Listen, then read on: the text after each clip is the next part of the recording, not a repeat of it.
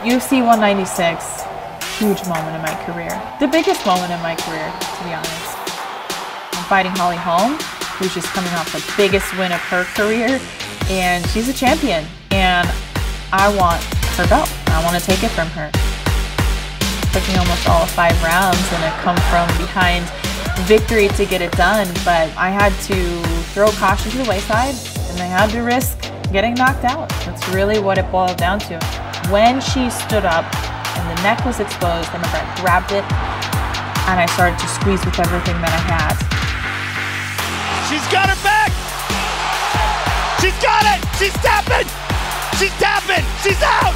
Miesha Tate is the new UFC Women's Bantamweight Champion!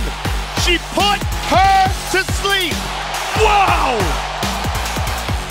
I look back at my first UFC title as a great memory, but it's not just a memory.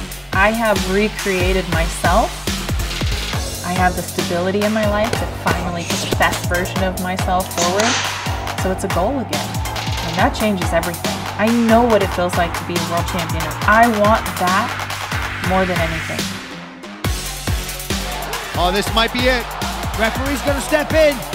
That'll do it! Miesha Tate makes the return a triumphant one. She stops Marion Reneau. This is what I was meant to do. This is my destiny, my purpose in life. The new journey is just getting started. Tate 2.0 is not one fight, it's not 2 fights, and this is a journey to the title, and that's where I'm headed.